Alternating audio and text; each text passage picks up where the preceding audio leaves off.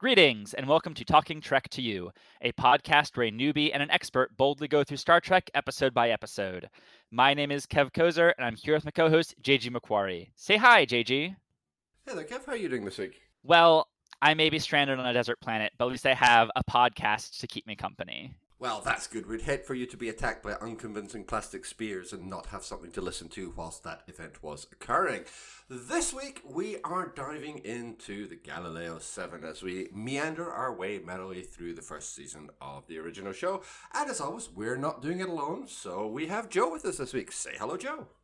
Hello, Joe. Hi, everybody. Super glad that JG and Kev have invited me to take part in this conversation. Big Star Trek fan, so looking forward to chatting about this episode. Fantastic. Well, we're very much looking forward to having you chat about this episode. As we always do when we have a guest on the show, which is every episode, we ask you what your kind of history with the show is and kind of how you came to Star Trek and what it means to you. So, what's your kind of history with Star Trek? Yeah, Star Trek's kind of a big part of my life, I would say. Going back to probably middle school, I think I was like 13 or so when I first started watching Star Trek. I was a Voyager guy way back. I love You're Ready. All right. Hopefully I'm not spoiling too much by saying I was a Voyager guy way back in the day, though. That's what was on, right? So that's what I watched pretty much every week. I think I watched almost the entire series as it was aired. Maybe started around season 2. I don't really remember. But watched that all the way through to the finale. Started with Enterprise when that came on the air. And I kind of dabbled in the other shows as they came on, but Voyager was really like my home show. It felt like it's the first one you watch, so it's the one that felt most comfortable to me for a while. It's a pretty comfortable show. It's still probably my favorite ship of them all. But after that, I fell off Enterprise a little bit in high school. I don't think I actually ended up finishing that series.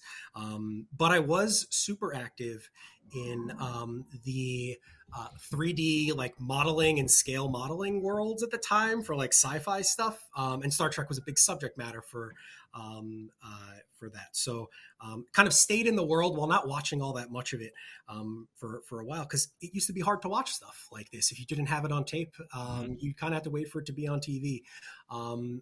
After college, I really got way back into it again. The reboot movies came out, kind of got back into it in a big way. And then after my kids were born, I kind of did a full immersion back into the show where I watched a lot of what I hadn't watched before.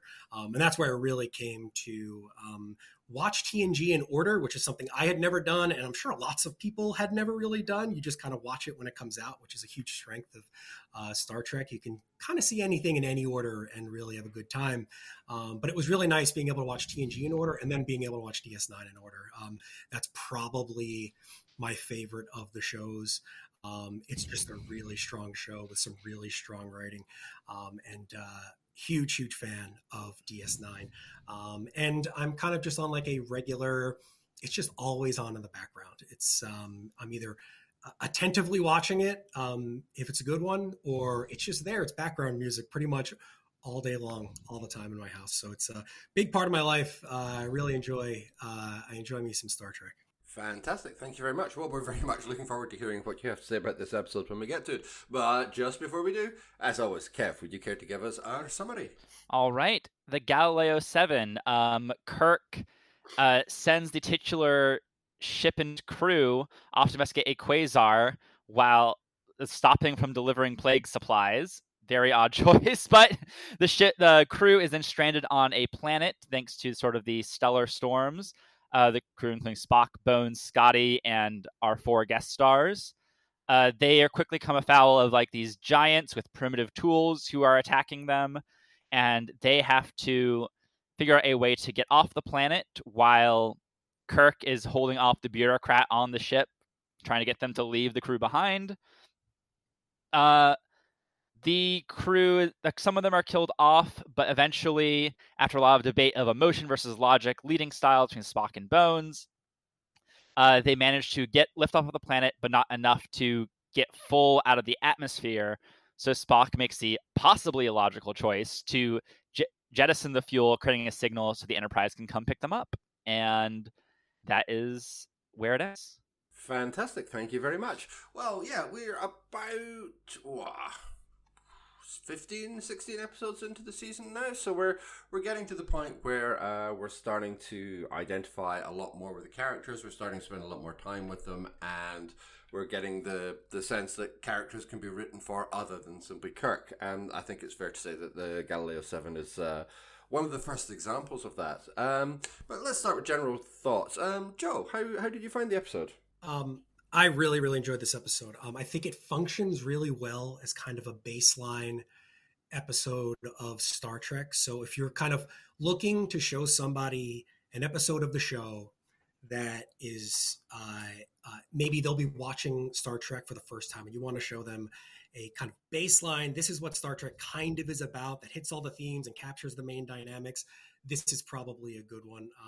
The episode's a really good showcase, I think, for some of the core cast. Nimoy, especially, he's really bringing the goods in this episode. He's super, super strong in this one. Some really great character moments for him throughout. I also really like that this sets up a kind of a story that they tell over and over again in Star Trek. So there's an anomaly in space, a shuttle crashes, they have to figure out a way to fix the ship, get off the hostile planet, and then reunite with the Enterprise. If I'm not mistaken, this might be the first appearance of the shuttlecraft set that they also have in the show. So, and it's just really funny because it looks like a bus in space. I think it's just really an interesting design choice. But the exterior of that set, I think, is so awesome. Like it's really cool to see it landed on the planet from the outside. I think it's just really, really awesome visual. But I'm a big fan of this episode. I think it's a really, really good one. Fantastic, thanks very much. You're not wrong. This is very much the first appearance of the shuttlecraft, and also the first time they've been able to actually build the prop. So yeah, no, you're completely correct about that. Kev, how did you find this one? Yeah, I really like this one as well. I think it's like just top to bottom, well written, very well acted. I think it's interesting. I think we're now getting Star Trek episodes that almost feel more written as Star Trek episodes now that the writers have like a grounding of these are who the characters are, these are how they interact. So this feels like, unlike here's a cool sci-fi idea I had, let's see how the cast would fit into this. It's more, I am still sort of skimming Memory Alpha as we speak, but this feels like from the writing, from the watching of it, oh, yes. Okay, here's a Memory Alpha bullet point to support what I'm about to say. The writing of this episode was influenced by the Spock character having proved popular, and that you can totally tell this feels like, oh, Spock and Bones are popping. Let's pair them off, see how they interact with each other. It's a very TV move that, yeah, it's like that's when you know a TV show is finding its legs, when it's not just, well, this is the interesting premise for the episode in a vacuum, and I need something to put in this TV show, but I now know what these characters are. I know how they interact. I know how they are going to feel in these different situations. What are ways I can write towards that and play into that? And I think taking probably easily the two most characters developed beyond Kirk himself, Spock and McCoy, and pairing them off, I just think it's just such a smart move. Oh, no, I completely agree. I think it's the great strength of this episode that it takes two just brilliant performers in Lennon DeMoy and DeForest Kelly and just basically lets them have a go at each other. I'm kind of unsurprisingly not going to really disagree with either of you. This is an incredibly kind of pulpy sci-fi story, but Star Trek is so good at doing pulp science fiction because of course it is. That's pretty much what it is. And this is such a classic kind of piece of pulp sci-fi. You know, you have a stranded crew, you have random aliens of the week who can threaten them in some way, you have a situation that needs to be resolved, you have the core character tensions where people are at each other's throats. I mean, it's just really good pulp. But I never use the term pulp as a pejorative. It's, you know, good pulp is incredibly entertaining. Good pulp is where a lot of genres have their, you know, some of their best work. And I think that's probably true for Star Trek as well. I think there are obvious flaws in the episode, and I don't just mean the the large gentlemen running around with rugs thrown over their shoulders as unconvincing aliens. Although also that. But there are some shortfalls in places. But I think overall, I mean, there's so much great character interaction. There's so much tension. There's a ticking clock. I mean, it's all classic pulp stuff. I mean, what more do you want?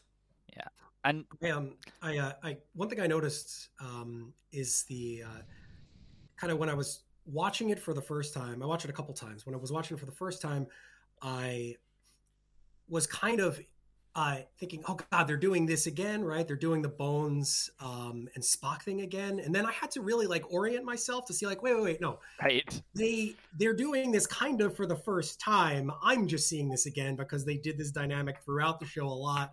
And they've done that dynamic through other characters, through all of the other series a lot. So you kind of have to be in the right mind space, I feel like, when you're watching the original series. This isn't the most familiar of the Star Treks to me. So they're kind of inventing and doing things for the first time here, which is it's really interesting. And you have to make sure that doesn't color your perceptions of the episode, because it is a novel kind of a dynamic, and one that is one of the true dynamics of the show that you're going to see for decades. So yeah, I mean, I guess that's what I'm here for, is to give the perspective of someone watching this in order for the first time as an adult and all. Yeah, this is like, obviously Spock and Bones have played off each other before, and they often interact in this same way, but usually as like the two shoulder angels on Kirk. I didn't want to call it either than the devil, because yeah, they both have the logic and the emotion, the sort of counterbalance points that Kirk tends to synthesize. And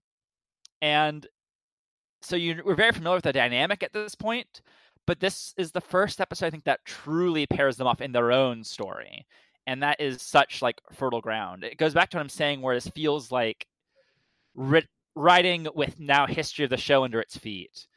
Now that they know how these characters will interact, that Spock's logical way of leading would really annoy McCoy's very emotional way of thinking and trying to be in touch with the rest of the people in the crew, not to mention the rest of the crew sort of being on his side.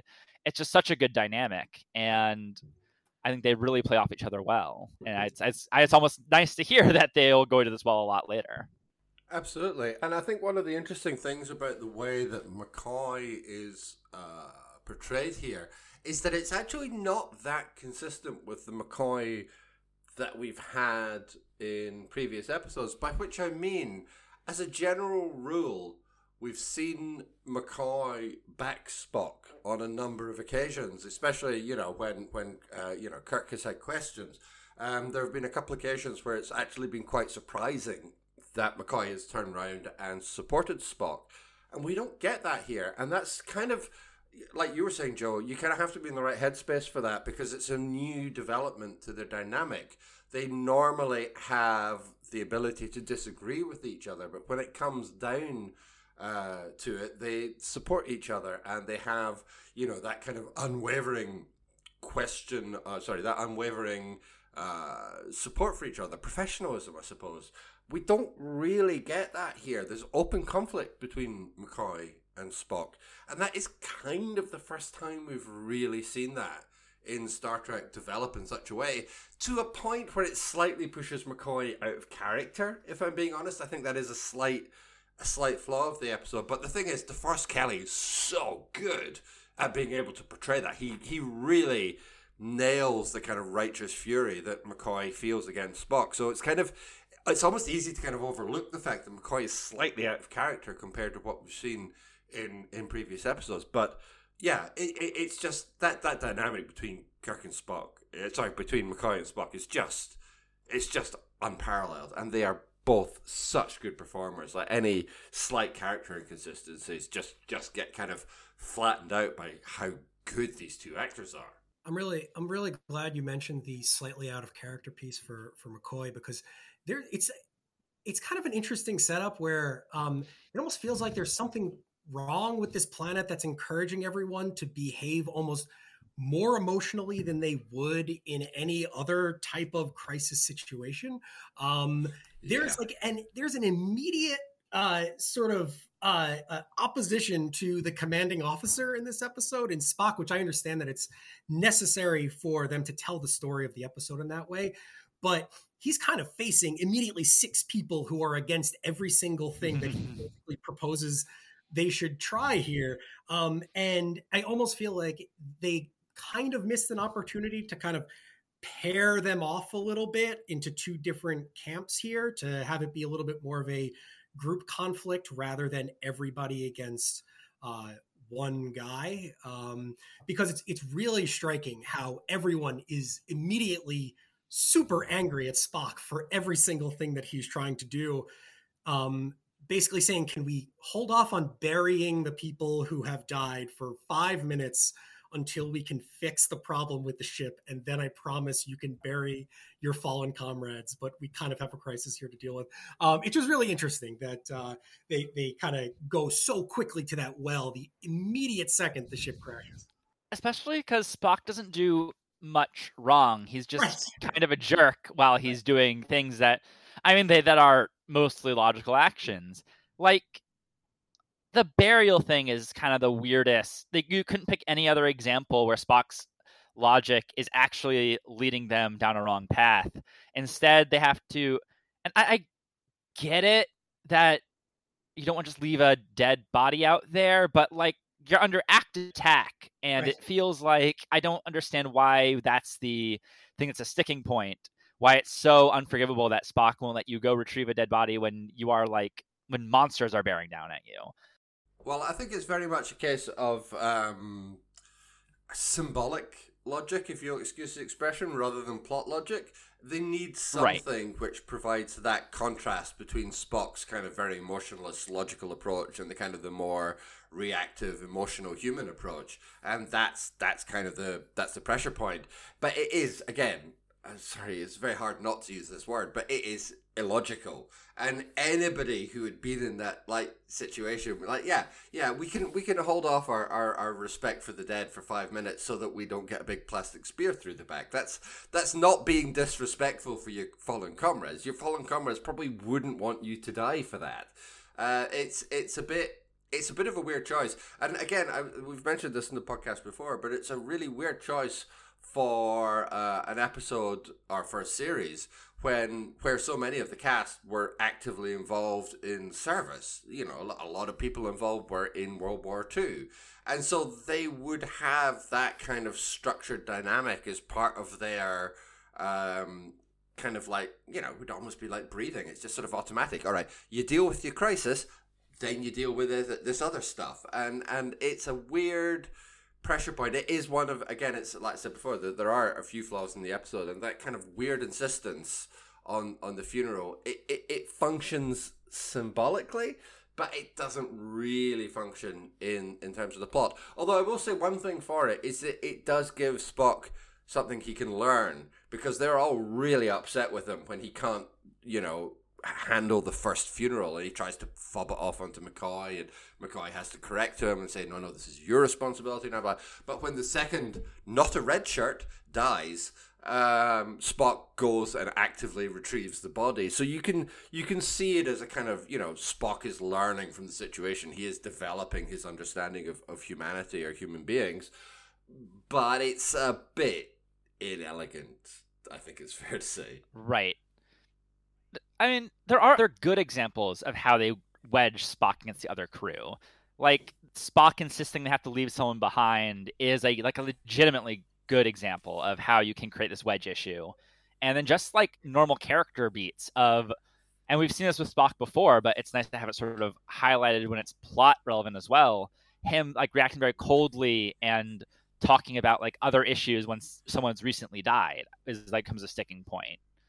And yeah, that really work. Those are bits of great characterization that do hold up to actual emotional logic, which makes the points where it doesn't hold up all that stand out more. I really like this one line where Spock is talking about how much weight they need to lose so that they can actually take off the planet. So he compares it to the weight of 3 grown men, and McCoy says, well, or the equivalent weight of something equivalent. So McCoy's brain right there is, well, we can lose weight somewhere else in the ship. Right. Why are you instantly thinking about 500 pounds of human that need to be left behind? Is there another alternative? And I think that it just instantly stuck out to me as a really cool dynamic to exploit early on in the episode, to show the difference between them of, Spock as this like cold calculating, well, it's 500 pounds of whatever, so 500 pounds of person is just as much as otherwise. But then they kind of give Spock an opportunity to counter that later when he's trying to oppose the more warlike impulses of the crew by sticking up for the 9-foot monsters that are attacking them, and trying to discourage the crew from immediately trying to attack them with phasers. He kind of comments on human warlikeness and such, which feels very, very like sci-fi pulpy in that way that he describes it there. But it's a really cool setup early on in the episode when they discuss that. As a side note, for those of us who use the metric system, 500 pounds, they might have said we need to lose 500 Roddenberries of weight for all that time. What's that? I really had to go look it up. It's incredibly annoying. Anyway, sorry, that's entirely beside the point. No, I do agree about these wedge issues, and I think it's one of the things that I'm like, maybe you guys can help me sort of parse this out, because it's one of the things I'm slightly conflicted about. On the one hand, I really like the ticking clock of the Enterprise with the deadline and the annoying commissioner that is constantly on Kirk's back to get going. I do like that dynamic, and the ticking clock does add to the tension. But at the same time, I wonder if the episode might have benefited from spending, because all those scenes with like Commissioner Ferris are basically exactly the same. Kirk, you need to leave. Well, I'm not going to leave. Yes, but you need to. Ah, but I'm not going to. Ah ha ha. And like we get that like 8 times in the episode or something. It's ridiculous. And I do wonder if that time might have been better spent exploring that character dynamic, because we get some good material with Boma and a good performance from Don Marshall there, but the rest of the crew kind of fade into Kirk, Spock, McCoy, the Black One, the Woman, and the others. And I'm trying not to be reductive, but that's kind of what the episode reduces them to. And I feel like you could usefully use that time spent with Kirk and Ferris exploring, like particularly Yeoman Mears. She just sits there. She has no character whatsoever. And I get the 2 lieutenants that die. They have to be the, in brackets, or sorry, inverted commas, red shirts of the episode, so we get to establish the threat that the creatures are providing. But I feel like the dynamic there could be more explored, but at the same time, I do like the pressure of Ferris being there and the ticking clock. So I don't know. I'm kind of divided on that. I am. First of all, I love the commissioner's title. He's the Galactic High Commissioner, which is a really interesting title, which I don't think is ever encountered at all. Kev, spoilers later on in the series. I don't know. It's interesting that a Galactic High Commissioner is sort of chaperoning Kirk on this, medical sort of mission that he has to take. But I absolutely, and that he can take command of the ship. It's a cool type of dynamic that is discussed a lot throughout Star Trek, but I don't know how well it actually works here, because you're right, it is incredibly repetitive. It gives Shatner some good moments here. He's such a good actor in this show, to be totally honest. Just like every single thing that he does, he just owns that role so strongly. And he's good in it. But I almost wish that the episode feels overstuffed in that there are so many characters on the planet. I feel like it should just all be there, or allow this to be a little bit more of a moral choice for Shatner on whether we should leave or we should stay, because I wish it was an internal struggle that he were having about whether to go or stay, rather than having someone just like shouting it in his ear, because he would have that moral struggle of, oh, should we go and save more people, or do I have to wait and try to save my comrades before leaving and possibly endanger however many millions of people on this medical mission, rather than having it, oh, here's the bad guy telling you, you need to leave really soon to go save all of these people, which feels like a pretty logical choice one could make. So it is it's a strange kind of B plot, if one could call it that. But it's I completely agree that it's a tough situation for them to kind of balance these two story elements. Yeah, I pretty much agree. I think the ticking clock works well. I like seeing Kirk as the High Commissioner, but I also think like you can cut the number of scenes in half if we were making this today. And I think that's an important point because I was noticing the rhythm I was watching it, and Memory Alpha thankfully breaks these things by commercial break to sort of confirm this. So these Kirk and Ferris scenes happen almost like clockwork soon after the commercial break, right before the commercial break. And it sort of like has the rhythm of like the music sting fade to black on the ticking clock has gotten shorter and coming back up, checking back in, where's our crew, cut down to the crew.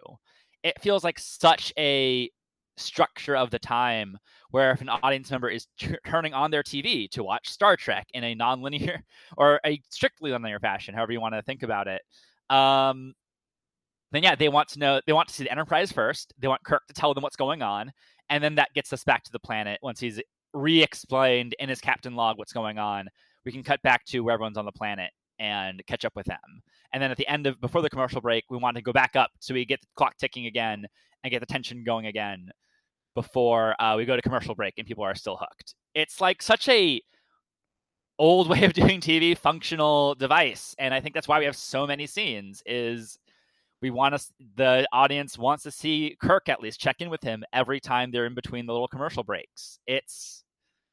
And of course, when you watch on streaming, that's totally flattened, and you're only noticing these breaks just by these like little phantom rhythms of how the episode fades to black and comes back up. I mean, that can still mean it's a quality downgrade of the episode, the fact that they were playing to that. I just find that very interesting that that's probably why there are so many scenes cutting back to the Enterprise. But I think this is a story that you could very easily remake now with basically no changes to it. Yeah. I mean, there is some episode, I can't remember what, I think it's Discovery has some episode about people crashed on a planet and they have to like struggle to survive, and it's basically just a retelling of the Galileo 7. It's such a, well, I suppose it depends how generous you're feeling. I was going to say it's such a cliche stroke archetype. Please feel free to delete as you think applicable, but in this case I'm deleting cliche. I think it's such an archetype of this kind of story that you can so easily replicate it. There's an episode of Voyager called Good Shepherd, which is basically just this story as well, but it's set entirely in a shuttlecraft, although one in space rather than on a planet. Like it's something that will come up time and time again, and that does speak to the kind of key elements that this episode is honed in on. So, I mean, again, obviously I am sort of criticizing it for having sort of too many of those scenes, but it requires virtually no retooling for this to be an episode which could absolutely effortlessly go out as Discovery or as Strange New Worlds or whatever. I think I remember that Discovery episode as the Amish planet, for lack of a better term, episode, the one with a less technologically forward human sort of stranded there, which I remember very clearly because it's like one of the few good episodes of Discovery, because it's not one of the dozen episodes of the season that's about fixing some anomaly and an actual, honest to God, one-off they did. Yeah, I think you're right. Yeah. But yeah, that tangent aside, you're right. It's such like a good format. And I mean, that's what we love to see from Star Trek, is just these contained adventures that draw on archetypes, not cliches, because their welcome has not been worn out, but they're archetypes. They're very solid and they work well still. And you can turn an adventure out of any of those. One of the tough things about Star Trek sometimes is I find that I'm sometimes critiquing it for what isn't there and what they never intended to be there, rather than just like watching what's just on screen and trying to enjoy it for exactly what it is. And one thing that I noticed about this episode is the space monster element of it was challenging for me, I would think, because I feel like in a more like in say if this were a TNG episode or something, I feel like rather than a space monster, they would have some kind of environmental thing that they're confronting on the planet, rather than just having 9-foot guys in suits coming around and just attacking and eating the crew. Apparently, it's a weird choice now from my frame of mind, but it feels like a type of thing that they went to that well so often in the original series. It feels that it's a little bit difficult to take that threat seriously, which isn't totally fair to the show, but it's something that I can't really get away from in my thoughts in the episode. Like, oh, if this were just really bad weather and that were, there's an electrical storm. Oh no, how are we going to get the shuttle off the ground with the electrical storm happening? That feels more a little bit more tangible or a little bit less hokey, unfortunately, than the space monsters sort of slowly lumbering toward people as they sit there screaming. That's a tough point for me, but yeah, I guess it is what it is with TOS type stuff. Yeah, I think that's another example of why we have to just put ourselves in the mindset of when this was aired, because not necessarily like excusing it, but just, well, yeah, space aliens throwing rocks at people, and in 1990s that was seen as a little too hokey, and now I guess opinions differ, but yeah, I think that is just how it had to be. That's true from the show is the aliens in these costumes. And I don't blame them for going to that well again. A blunt solution to the problem of what can be the ticking clock for the crew on the ground. And it's just guys some rocks at them. It's not elegant, and there could be more tied together with it, but it is what it is. I think part of the problem with the aliens having their presence be so important to the episode is that actually, although this feels like it's the wrong way around, but the alien stuff is all really badly directed, and most of the stuff in the shuttlecraft and on the Enterprise even is pretty well directed. We get some nice swooping camera movements on the Enterprise. And on the shuttlecraft set, we get lots of sort of low shots from the ground, like when Scotty is sort of working away, in the guts of the thing, and the sort of the nice framing down kind of the length of the shuttlecraft with the characters, sort of 3 or 4 sitting each side. There's some really nice direction there, but everything about the direction of the hairy aliens, or furry aliens, I suppose I should say, it's so flat. And there's one cliffhanger, I think, where is it? Now I can't remember if it's Latimer or Kelowitz that dies. That he sort of looks like he's going to be gently hugged to death as this man wearing a fur bath mat slowly sort of waddles towards him. It's terrible. And somehow, I think Robert Guest, who directed this, does a good job of the ship down stuff, and really falls flat when it comes to the planetary material. And that's almost always the other way around. It's almost always the case that the ship stuff is just like point and do a take, point and do a take, and then when you get out of the ship, you get the more dynamic stuff. But here it's not the case, and I think that really does work to undermine some of the planetary sequences, unfortunately.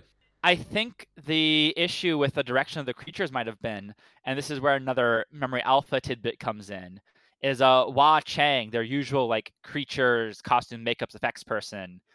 He created the ape creatures, and they were considered too grotesque to show in close-ups. And a close-up shot of them had to even be deleted because it just didn't work. And I mean, I don't know if, at least because they weren't appealing for the camera, I think might have been why they were sort of hampered in directing them. Well, they sure did a good job of keeping us away from the horror, because they're mostly just quite funny. Yeah, and who's to say 60s standards versus present day standards? What is horrifying to someone back then is just like, oh, it's a guy in a costume to us now. But yeah, I also just agree that it just falls very flat, the creature stuff. I had to rewind the scene where the first one of them dies from a spear hit like a couple times because I kept missing it. I just couldn't figure out what was going on. That is an incredible shot because the spear is 12 feet long and it is it's truly enormous.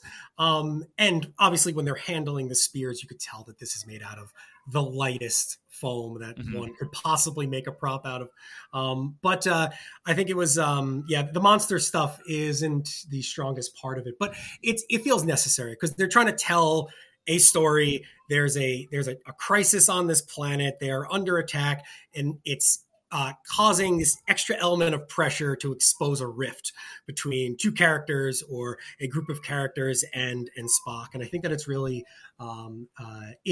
it serves the episode in kind of what they need it to do. I just have a note on this. One thing I really just wanted to call out, after the second character is killed by the monster, Spock picks this guy up like it's nothing. He picks up a full-grown man like he weighs, 5 pounds. It is incredible how he just tosses him over his shoulders. He walks away. He gets a spear thrown at him while he's walking away with this dead crew member. Actually, that's just a testimony to I think Leonard Nimoy. He's just such a cool actor and such a cool guy, and apparently incredibly strong. So yeah, I just wanted to call that out before I forgot it. Yeah, he avoids a spear that's thrown at him, which takes a chunk of polystyrene out of the rock that it hits, very visibly. Which is, unfortunate. But no, you're right. Like it's not at this point, but it will become established lore that Vulcans are physically stronger than humans, and I quite like the fact that they don't make a big song and dance about that. I mean, I presume it's just Leonard Nimoy, pretty jacked. But it's just, like you're right. He's so effortless in the way he just like picks up this corpse and then, strolls off with it. Yep. Found the body of this dead guy. I think I'll just take it behind this rock now. Yeah. Oh, look, a plastic spear. It's so kind of nonchalant, but it really does work for the episode. One thing I wanted to mention, and JG, you mentioned it earlier. I think the Boma character is really good in this one. I wish that he had come back at some point in the show, but I don't think he makes another appearance in Star Trek. But I think that it would have been great if he did, because there's like the seed of like, oh, this is a new character on the show type thing, which they unfortunately don't ever come back to. But I really, really like his performance here. I think he does a really good job with the material that he gets. And I could easily see him being a part of that like secondary crew of, not quite extras, but they're kind of, somewhat involved in the show, and you see them every 4 or 5 episode type characters. It would have been great if he was, because I think he does a good job in this one. Yeah, another Memory Alpha thing is relevant here.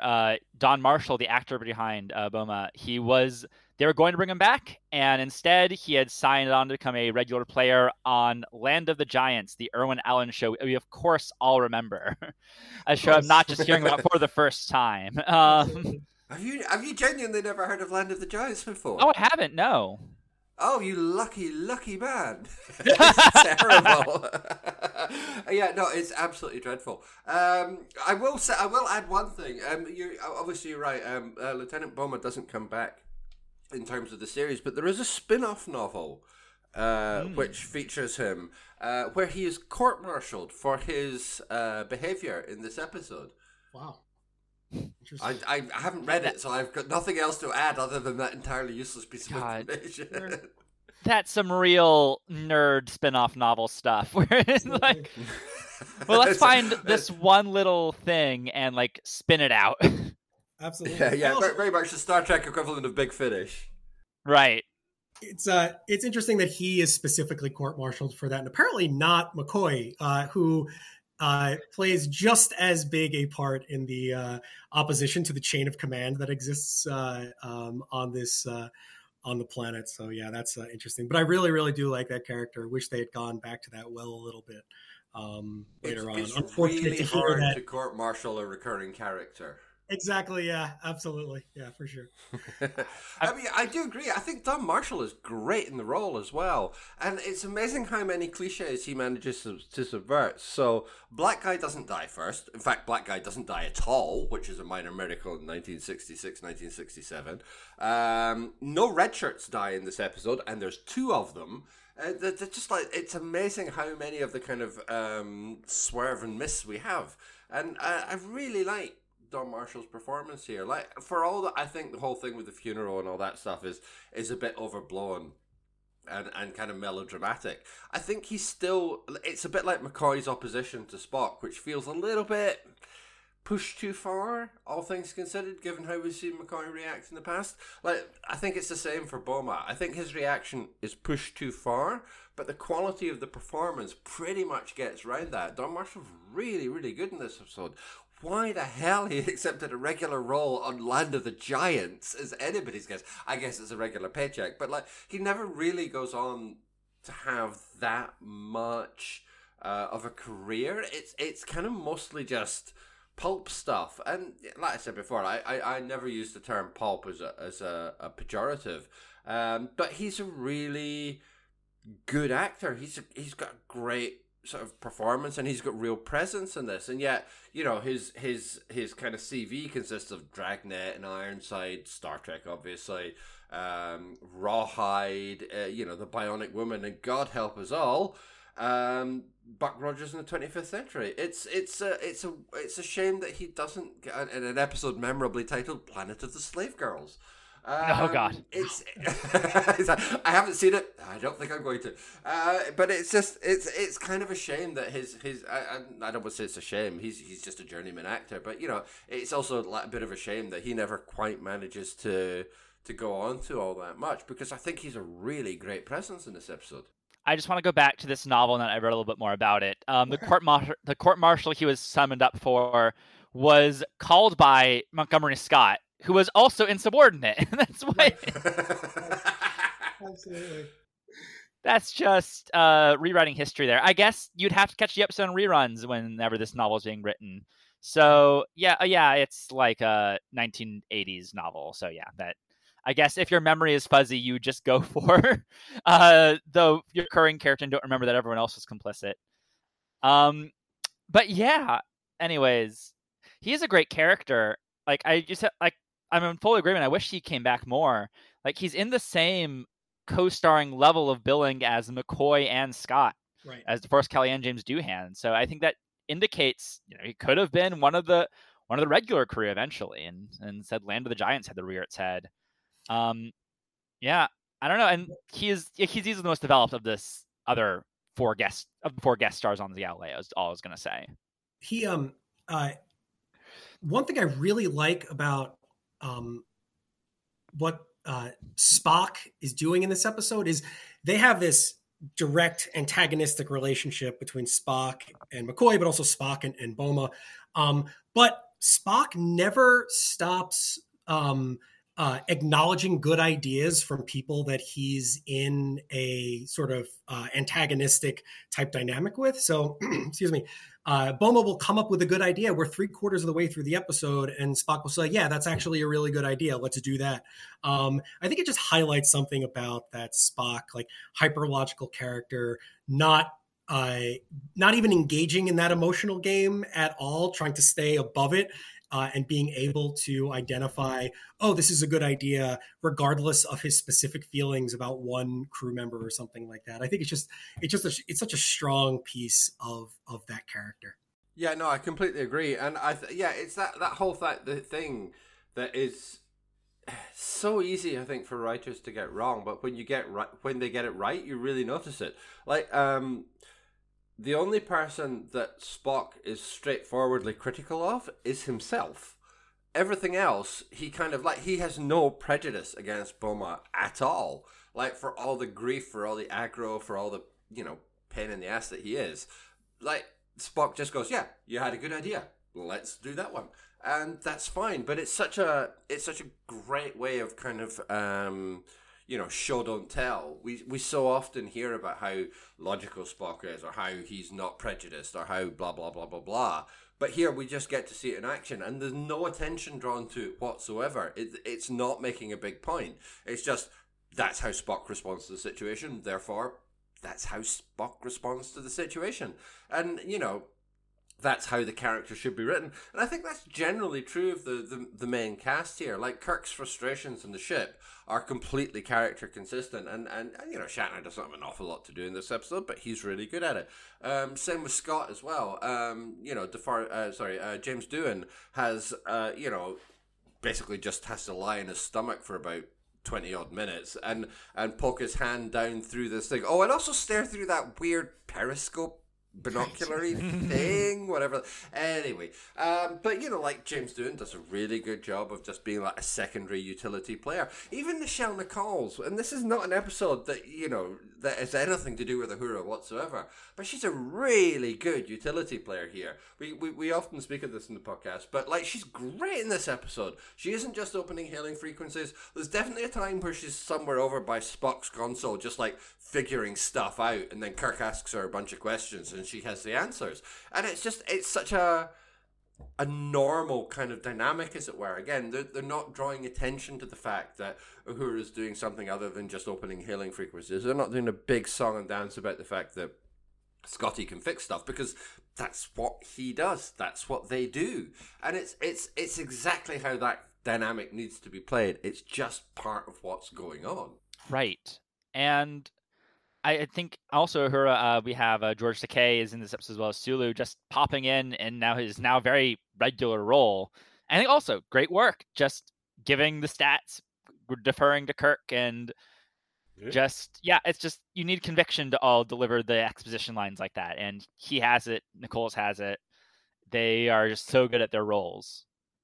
Yeah, I think it's always fun to see when they allow Uhura to like truly participate in the problem solving aspect of it. And very early on in the episode, she gets that moment where she solves, I forget exactly what it was. I don't think she's responsible for locating the ship, but I think that she's responsible for determining what the problem was that led to the ship crashing or something like that.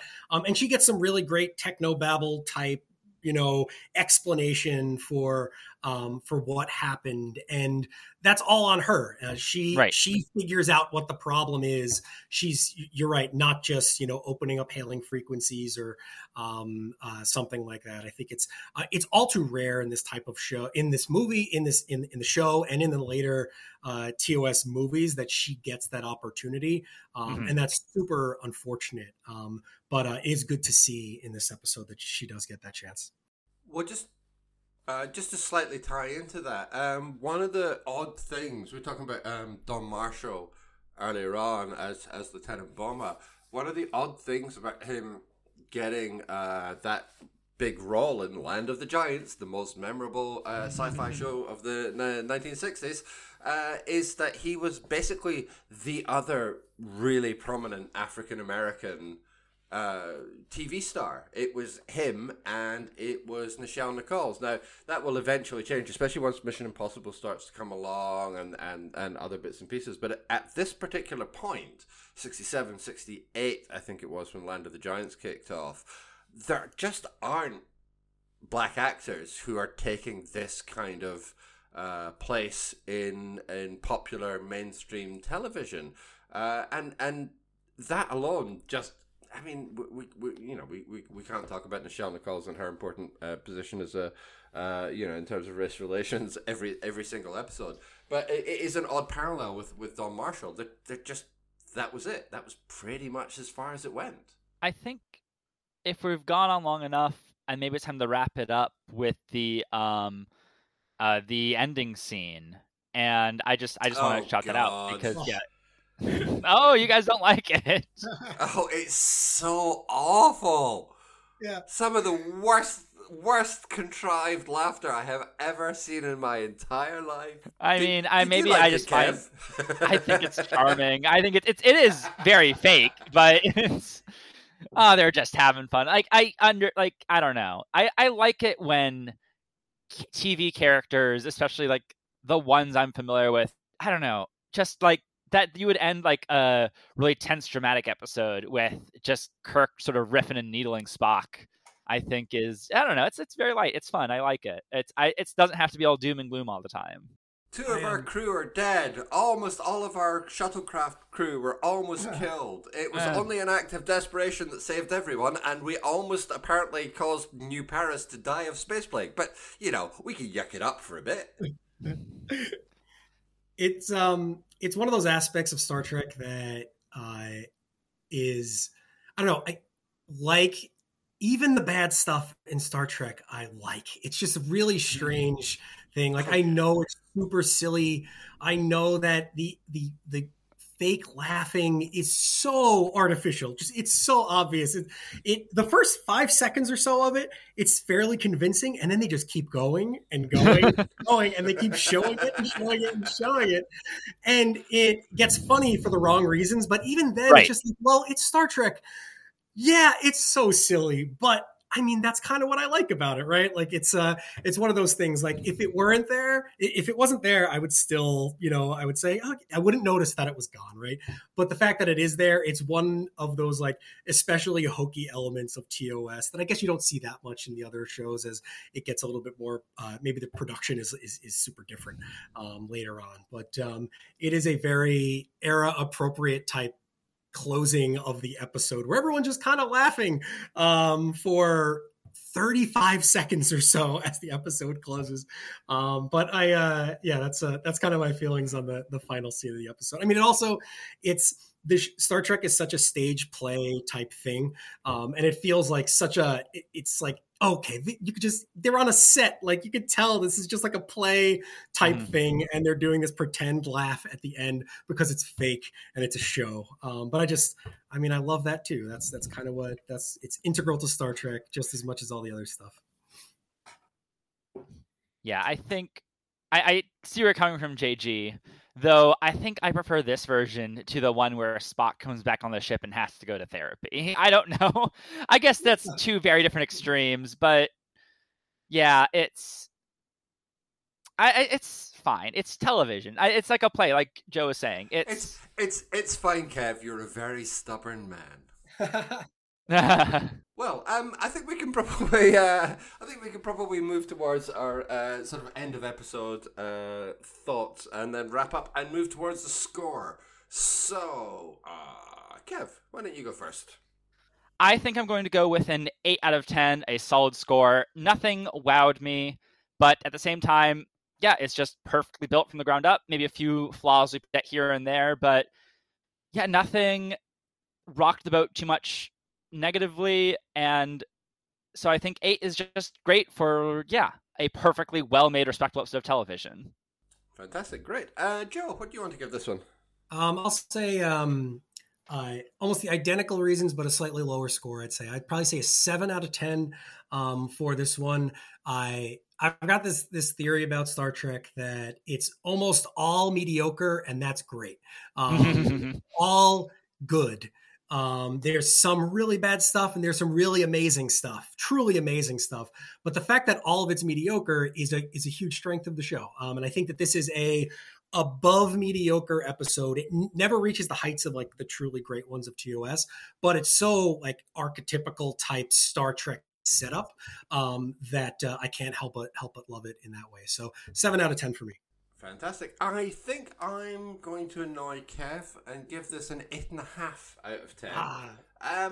I really enjoy this episode. I'm aware of its glaring flaws, but I just can't help but get behind it. And I think almost all of it is down to the performances. I think everybody is just really at the top of their game. They can tell what kind of material that they have, and they just pitch their performances perfectly towards it. So yeah, I'm gonna err on the side of generosity and give this one an 8.5 out of 10. And I think that means we can wrap our discussion on this episode and move to recommendations. So Joe, you're our guest, so why don't you go first? What would you like to recommend for us this week? Oh, this is great. I'm glad I get a chance to go first here. I'm going to recommend the 1995 Tony Scott movie Crimson Tide, starring. I haven't seen this movie in years, so I'm like recommending it based on my hazy memory of watching it on TV on like a Saturday afternoon many times. But starring Denzel Washington and Gene Hackman. Gene Hackman is a commanding officer of a submarine. Denzel Washington is his second in command.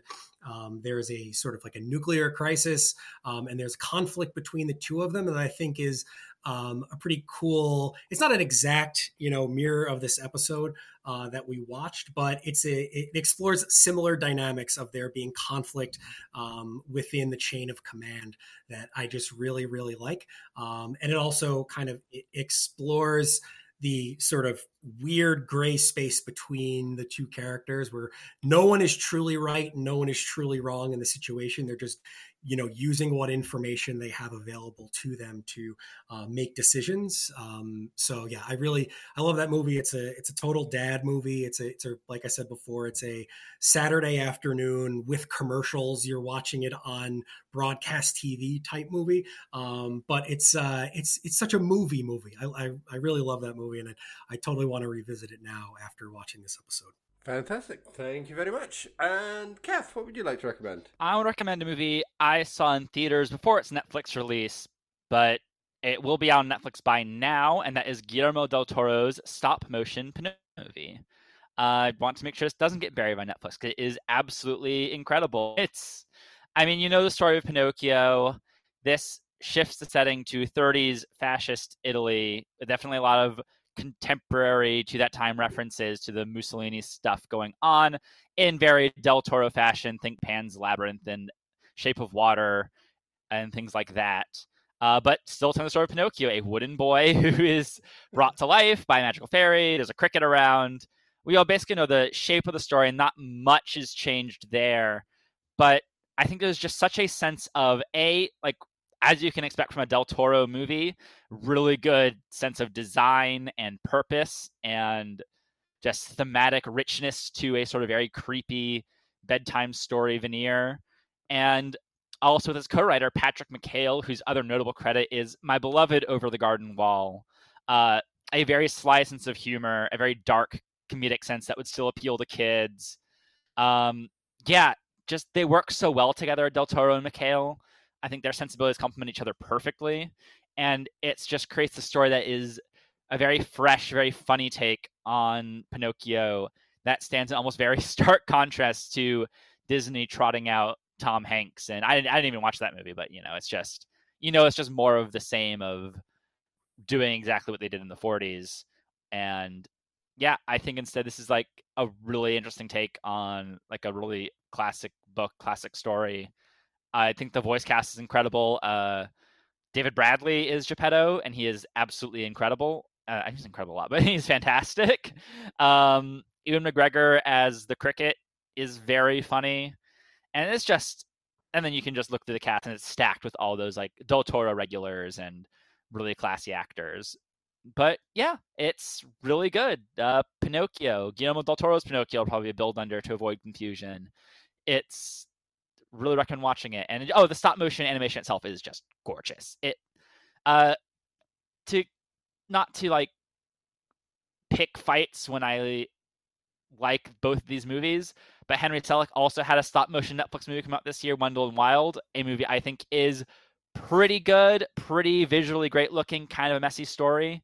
And I mean the contrast is just so stark, where like Selick is like kind of trapped in his own like overambitious screenplay and also a very 90s way of design and thinking of it, whereas this movie just feels so much more interesting and careful and unique in its own way. And I still like One More Wild a lot. I also soft recommend that, but yeah, the Pinocchio is the like animated film of the year period. Fantastic. Thank you very much. I feel it necessary because we are, unspeakably geeky on this podcast, as you might expect from a Star Trek podcast, to point out David Bradley, or as we know him, the First Doctor. That would be a terrible thing to neglect and not mention whilst we're just, quietly glossing past Pinocchio. So, but he is such a good actor. I haven't seen Pinocchio yet. I will watch it, but I would just watch anything David Bradley's in. Oh, yeah. Obviously the First Doctor is his biggest nerd cred right now, but all over the place. And just so many great things. You probably know him from Game of Thrones as the bridge guy. Was his name. He does the Red Wedding. We all know that. But yeah, so many other great shows and movies. I have Professor Filch, if you want to bring the specter of that franchise up. And then just lots of other. He'll just always pop in, do a little recurring role in like a lot of different shows and movies and things like that. He's and always fantastic. I completely agree. And as a complete sidebar, the Red Wedding is one of the funniest things I've ever seen in my life. It's exactly the moment I quit Game of Thrones. I just laughed my ass off. Anyway, that's entirely beside the point. I'm going to do a recommendation which is also sort of faintly related to the Galileo 7, I suppose, which is I'm going to recommend the reboot of Battlestar Galactica. So the 2004 to 2009 version by Ronald D. Moore. It's slightly out of favour at the moment, but I kind of just adore it beyond all sort of reason and hope. I think it's obviously a terrific sort of series in its own right. Obviously, it's got a brilliant cast, etc., etc. But I think kind of the parallel to the Galileo 7 is very much that idea that so much of the show works through sort of symbolic logic rather than strictly linear plot logic, and it's not a big surprise to discover that the Cylons do not have a plan and things kind of fall apart at the end, and that's all true. But I get really frustrated with that being a criticism of the show, because I don't really think that that's what the show's about. I think what the show's actually about is its characters, and there are almost no sci-fi shows that have characters as well drawn and well acted as the reboot of Battlestar Galactica. Edward James Olmos is simply incredible as Adama. He's just career best doesn't even touch the sides. Mary McDonnell as Rosalind is if anything even better. Like the finale of Battlestar Galactica comes in for a lot of criticism. Some of it's deserved, some of it's not. But if it was just for her death scene, sorry, spoilers for a nearly 20-year-old series. If it was just for her death scene, like the whole series would be justified. She's utterly captivating, and I honestly think it's one of the best TV performances I've ever seen in my life. And that is not hyperbole. I'm not overstating that. I think it stands up to anything that you want to throw up, whether it's like your Mad Men or your Breaking Bads or like any. It's that level of performance. She's unbelievable. Katie Sackhoff as Starbuck is brilliant. It's like everybody is just like so good. James Callis deserves shout out as Baltar, of course, and of course Trisha Helfer is just brilliant beyond words. Everything about this show is great. It is depressing. It is dystopia. It is all these things, and yet it's also just so compelling. And for all, some of the plots are great, and I don't want to suggest otherwise. Some of them, they get a bit wonky towards the end. But I think it's such a passionate series, and I think that's why I respond to it so strongly. I've seen it multiple times, and like a lot of the shows that I love, it has this in common with Blake Seven, Farscape, like a lot of those kind of shows. Everything is anchored in the performances and the characters. So no matter how outrageous the situation, no matter how wonky the special effects, no matter how, variable the plotting might be, those characters are what keep you coming back to it time and time and time again. I utterly adore Battlestar Galactica.